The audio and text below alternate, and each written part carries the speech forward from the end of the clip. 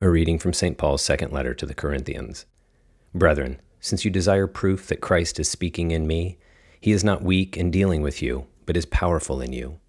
For he was crucified in weakness, but lives by the power of God.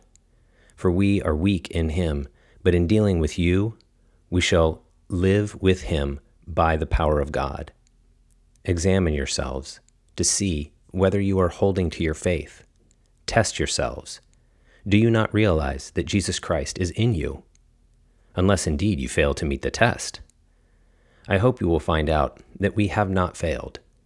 But we pray God that you may not do wrong, not that we may appear to have met the test, but that you may do what is right, though we may seem to have failed.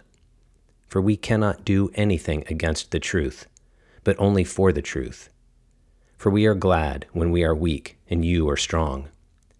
What we pray for is your improvement. I write this while I am away from you, in order that when I come, I may not have to be severe in my use of the authority which the Lord has given me for building up and not for tearing down. Finally, brethren, farewell. Mend your ways, heed my appeal, agree with one another, live in peace, and the God of love and peace will be with you. Greet one another with a holy kiss. All the saints greet you. The grace of the Lord Jesus Christ, and the love of God, and the fellowship of the Holy Spirit be with you all. Amen. A reading from the Gospel according to St. Luke. At that time, Jesus returned from the Jordan, and was led by the Spirit for 40 days in the wilderness, tempted by the devil. And he ate nothing in those days. And when they were ended, he was hungry. The devil said to him, "If you are the Son of God, command this stone to become bread." And Jesus answered him, "It is written, 'Man shall not live by bread alone.'"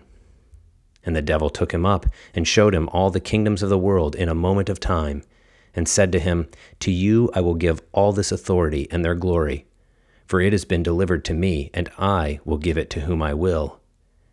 If you then will worship me, it shall be yours." And Jesus answered him, "It is written, 'You shall worship the Lord your God, and him only shall you serve.'"